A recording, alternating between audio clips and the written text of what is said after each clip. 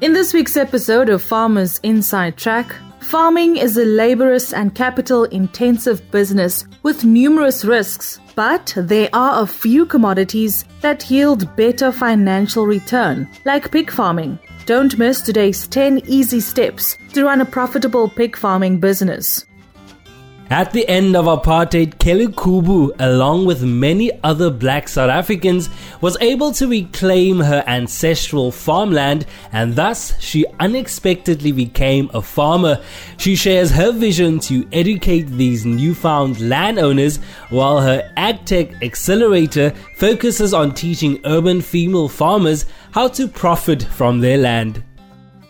Farmers chose Start Your Own Business, the only startup book you'll ever need, by Riva Lazonsky as their book of the week. Packed with expert advice, this book demystifies the startup process with answers to the most commonly asked questions about starting a small business. South Africa is fast becoming a significant player in the farming and export of saffron, by far the world's most expensive spice. After years of perfecting the art of saffron cultivation in the Northern Cape, Benny Engelbrecht, the founder and director of Saffronic, talks about the opportunities now open to Mzansi's farmers. And Mpumalanga vegetable farmer Gugulethu Mahlangu's farming mantra is diversify and plan ahead. She says farming may be the cornerstone of your business, but consider what else you and your enterprise could do to achieve the best return from your assets. This is Farmers Inside Track, supported by Food for Mzansi. Inspiration for your business and life. From South Africa's farmers and agripreneurs. Hey Mzansi, welcome to episode 63 of Food for Mzansi's weekly podcast called Farmers Inside Track. I'm your host, Dawn Numdu, and it's great to be back with another exciting episode. And I'm Duncan Masiwa. Wow, Dawn, time flies when you're having fun. But you might just have to pinch me. Has it really already been 63 weeks? Wow, what an exciting journey it's been, eh? So let's kick off today's show. Now, farming is a laborious and capital-intensive business. Luckily, there are a few commodities that yield better financial return, like pig farming. Journalist Donna van Eden has put together 10 easy steps to run a profitable pig farming business. Over to you, Donna. Many people believe that farming with pigs is just too difficult or too dirty to even attempt. This week, I connected with Free State pig farmer Mosele Lepean to find out exactly how you can start your own piggery and make a success and a profit. Step 1 is a reminder that shortcuts are expensive. Mosele believes pig farming, or rather farming as a whole, is not a get-rich-quick business. If you want to avoid making the wrong decisions at the start, she suggests that registering for a short course in piggery is a must-do for beginner pig farmers. Step 2. Get that land, baby. The South African Pork Producers Organization, otherwise known as SAPO, is the mouthpiece of pork producers in South Africa. While it is the responsibility of any farmer to acquire land, SAPO is able to advise farmers on the required land size. Step 3 is finding a market first. SAPO's guidelines recommend that any prospective pig farmer must ensure that, prior to starting the operation of piggery, there is a secured market within a reasonable distance from the production point. Step 4 is where you get your business plan and finances in order. Due to the intensiveness and complexity of pig farming, it is an enterprise that requires high startup capital. Get quotations from input suppliers and approach financial institutions for financial assistance. Step 5 is finally getting to build a structure for the pigs. Firstly, you need to decide how many pigs you want to farm with. This will determine the size of the structure. So build a structure after you decide how many pigs you want to farm with. Step 6. Feed, feed, feed. There are two options here. Buy ready-mix feed provided by manufacturers or mix your own. Buying the ready-made mix is the more costly option, and Mosele advises mixing your own in order to reduce costs.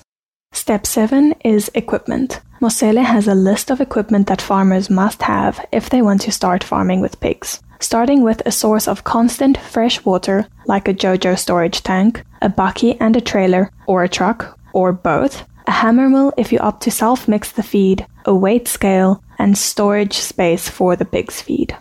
At step 8, we're looking at cash flow cycles. As mentioned before, pig farming is not a get-rich-quick business. There are a few different places in the pig selling value chain where you can fit in. You can become a breeder, where you only breed and sell piglets. This will entail selling piglets at 4 weeks or when they weigh around 18 to 21 kilograms. Other farmers choose to grow the pigs until adulthood and selling them then. Step 9 is watching out for disease. The tip to learn here is that regular vaccination and vet visits are very important when you want to start a pig farm. And finally, step 10. Besides doing sufficient research before starting your own pig farm, Mosele suggests that you should subscribe to industry literature. She also advises reaching out to fellow pig farmers and joining farmers' chat groups and organizations online. Thanks, Donna, for sharing those 10 easy steps on how a farmer can run a profitable farming business. Next up, Kelu Kubu is a farmer who started her career in finance. In a 2018 TED Talk, Kelu talks about her farming journey and her AgTech accelerator, focusing specifically on empowering female farmers in South Africa. When I introduce myself as a farmer, the response is usually, wow, why? Farming is hard. I grew up in rural South Africa. When other children my age were out playing, I would tag along with my grandmother to go visit her friends and siblings.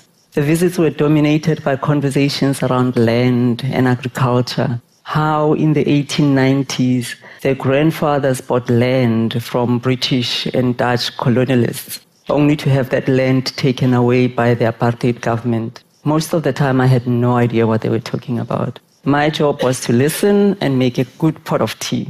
Now and again, my grandmother would say, Kelo, if you take care of the land, it will take care of you. At 13, everything changed. My grandmother passed on, and I moved to a boarding school in the nearby city. Like most young people growing up in a village, I had no intentions of going back. I would not have to worry about taking care of the land. After graduating with a degree in finance, I started a career in banking. As my career advanced, I found myself working in a large European city. Back home, South Africa was being transformed. Nelson Mandela had been appointed the first democratic president.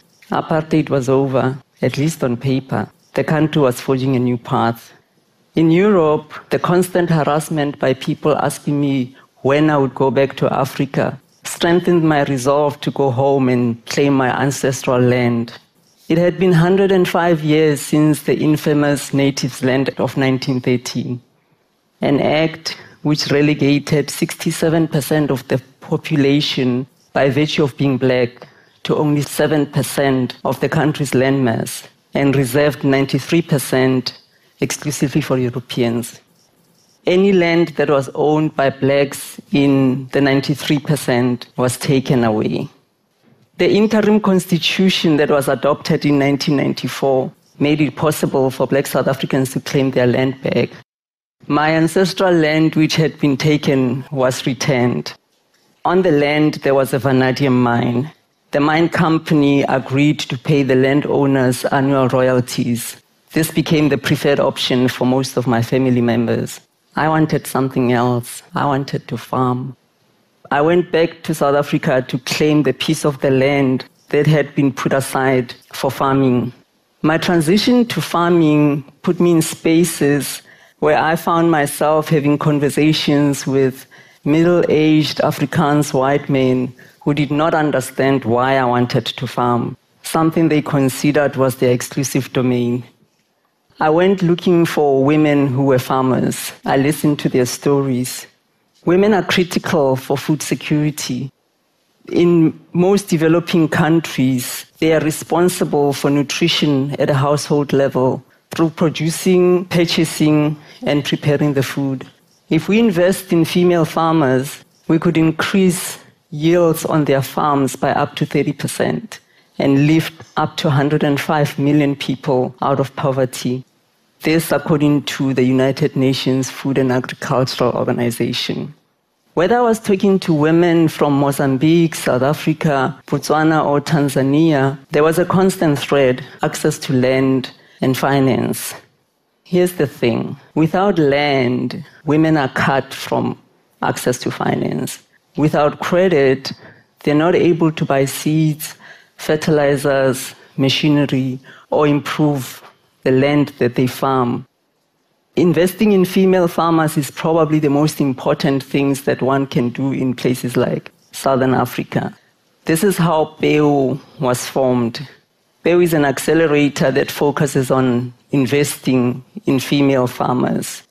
I'm taking years of experience, networks, mentors, and putting them into a program where I will help female farmers, firstly in South Africa, then in other parts of the region, to accelerate what would probably take 5 to 7 years into a shorter program to make their farming sustainable. Today, women stand as much a chance as men to make farming a success. Advances in technology are helping us reimagine how we think about food. Farming decisions will soon be made possibly by machines. So, next time you meet a female farmer, don't ask them why. Farming is hard. Rather think about your relationship with food. Think about the farmers who grow it. Seek out the female farmers amongst them. Support them. Thanks for joining us, Kelo Kubo, founder of PEU, a AgTech accelerator focusing on the empowerment of female farmers in South Africa. Next up, Mzansi is fast becoming a significant player in the farming and export of saffron. After years of perfecting the art of saffron cultivation in the Northern Cape, Benny Engelbrecht, the founder and director of Safricon, is now tapping into the opportunities available to Mzansi farmers. Food for Mzansi co-founder Ivor Price breaks down what farmers should know when it comes to saffron farming. Hey Dawn and Duncan, yes, it's all terribly exciting. Until now, everybody in the agricultural space sort of had their eyes on the new kid on the block, which was cannabis cultivation. And cannabis still remains highly important, but out of the blue comes along a product that many of us didn't even know it existed. It's called saffron. Until now, it's mostly been farmed in the Middle East, but a bunch of farmers in the Northern Cape involved in a company called Safricon have quietly been perfecting the art of saffron cultivation between Carnarvon and Williston in the Northern Cape, and now opportunities have opened up for other farmers, specifically also up-and-coming farmers. They say South Africa is fast becoming a significant player in the farming and export of saffron. So for the local economy, they say this offers an invaluable source of foreign income from exports, and it also assists small-scale farmers. And that's the view of Benny Engelbrecht, who's the founder and director of Safricon. And he tells us in an interview with Food for Mzansi that saffron offers an alternative source of income through diversification, and regular listeners of Farmers Inside Track will understand the importance of diversification, and especially considering the ever-changing weather patterns, market trends, and other variables that ultimately impact on farmers and their existing operations. So Safricon has now reached the next stage of opening up opportunities in saffron to other prospective farmers, and they want farmers to get in touch with them. The article is on Food for Mzansi. If you're successful, you'll basically get what they call an outgrower contract. It's basically a contract that allows you to grow saffron, a 3-year contract. Safricon will supply you with the saffron corms, which is basically the flower bulbs, and you will then plant and cultivate it before harvesting the saffron threads, and the annual crop will then be sold back to Safricon. So under favorable conditions, they say the corms multiply underground on average about 3 times a year.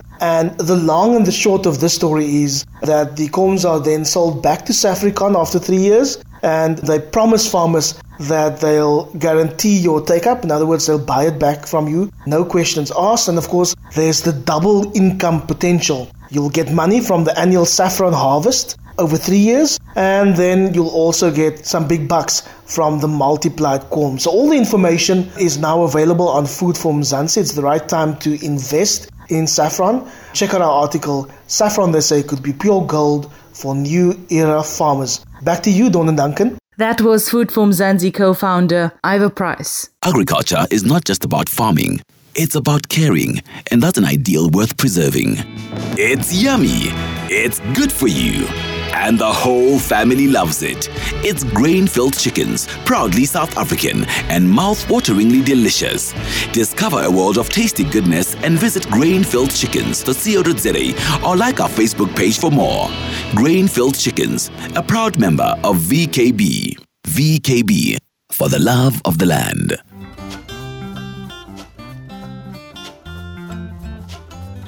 You're listening to Farmers Inside Track, proudly brought to you by Food for Mzansi. Now for our book of the week, as selected by our farmers, we'll look at a book titled Start Your Own Business, the only starter book you'll ever need by Riva Lasonsky. The book is packed with expert advice and demystifies the starter process with answers to the most commonly asked questions about starting a small business. Here's Riva Lasonsky about why she decided to write this book. One of the things is, and I've heard it, bandied about a lot this week. One, don't worry about economic times. I mean, just don't even worry about it. Have your idea, figure out how you're going to do it, and go ahead and start your business. There was a saying in the Bible that says, if you wait until the wind and the weather are just right, you will never reap or harvest anything, which basically boils down to any time is the right time. There's no such thing as the perfect time, so do it. And then one of the other things is, everybody's been saying, and I think I even said it myself, you have to be passionate about what you're doing. First of all, not everybody's going to love your passion. Because you're passionate about it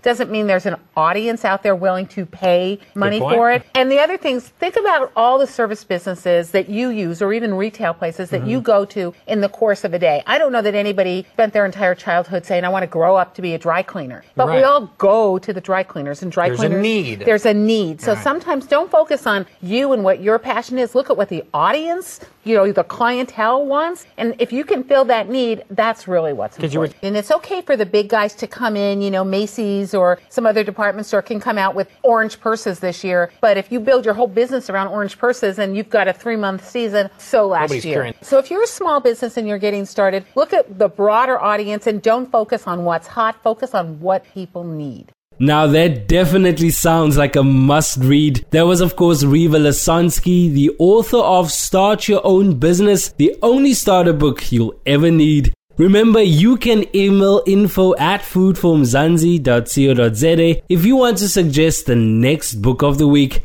Next up, West Coast macadamia nut farmer Eric Van Zyl saw a gap to create a multilingual, proudly South African farming app called Agri Assistant. Eric now joins us to explain the app's features and why it's a must for any Mzansi farmer. Agri Assistant is a must downloaded app for all farmers in South Africa. With this app, you get access to free information for a wide variety of agricultural practices. Users are able to download the app for free and with access to features like knowledge resources for various agricultural practices, technical manuals for various pieces of equipment such as irrigation, control computers, tractors, etc., countrywide business directory listing contact details for services relevant to farmers, countrywide listing of organizations that support farmers, news relevant to the farming industry, weather forecast and live weather map. We also included a first aid section where users can follow instructions in case of emergency situation. While the app is still young, we are planning to expand Agri Assistant to include all types of farming. We want all farmers to have all the relevant information right at their fingertips. That's why it's a golden opportunity for agribusinesses to promote themselves and get involved in Agri Assistant. Life in South Africa can be a lot.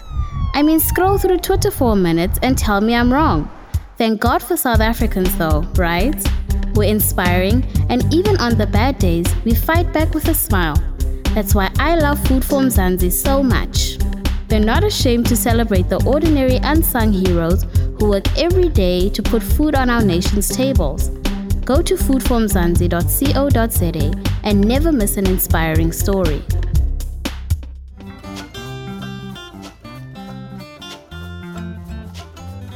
Remember to stay tuned for our chat with Mpumalanga vegetable farmer Gugulethu Mahlangu.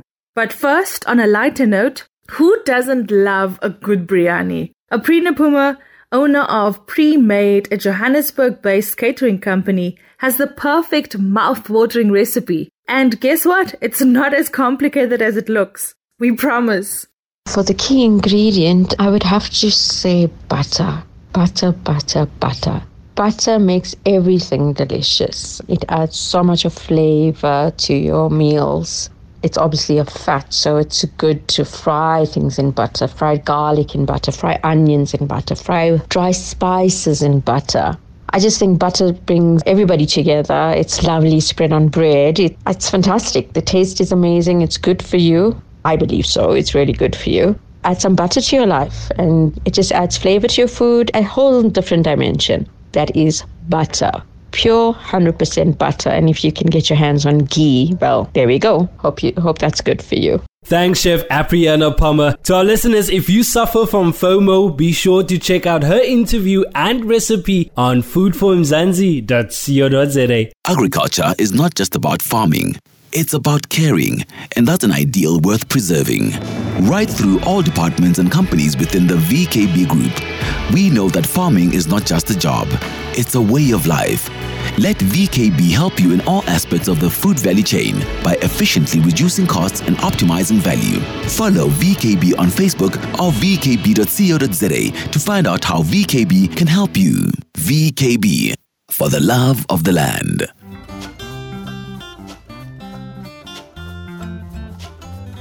We've just about reached the end of this week's Farmers Inside Track episode. But before we let you go, Mpumalanga vegetable farmer Gugulethu Mahlangu's farming mantra is diversify and plan ahead. She believes that farming may be the cornerstone of your business, but consider what else you and your enterprise could do to achieve the best return from your assets. My farming tip would be to diversify and plan ahead. Carry out a business audit to understand the resources available within your business. Farming may be the cornerstone of your business, but consider what else you and your enterprise could do to achieve the best return from your assets. Remember, what is perhaps not an opportunity now may be in the next 5 years, and it's therefore worthwhile investigating this now so that you can get ahead of the market.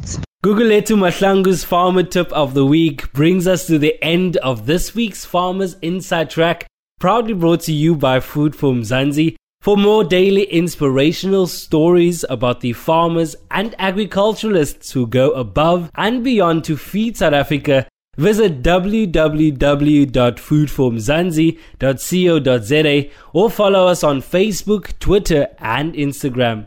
Remember, if you loved this podcast, please rate and share it with your friends, family members, and fellow farmers. Farmers Inside Track is available for free on Spotify, Apple Podcast, and Google Podcast, and of course also on foodformzansi.co.za. From me, Duncan Masiwa, Dawn Numdu, and the rest of Team Food for Mzansi, have a great week, and remember to continue keeping each other safe during the COVID-19 pandemic. You've been listening to the Farmers Inside Track podcast, supported by Food for Mzansi. For more information, find us on www.farmersinsidetrack.co.za.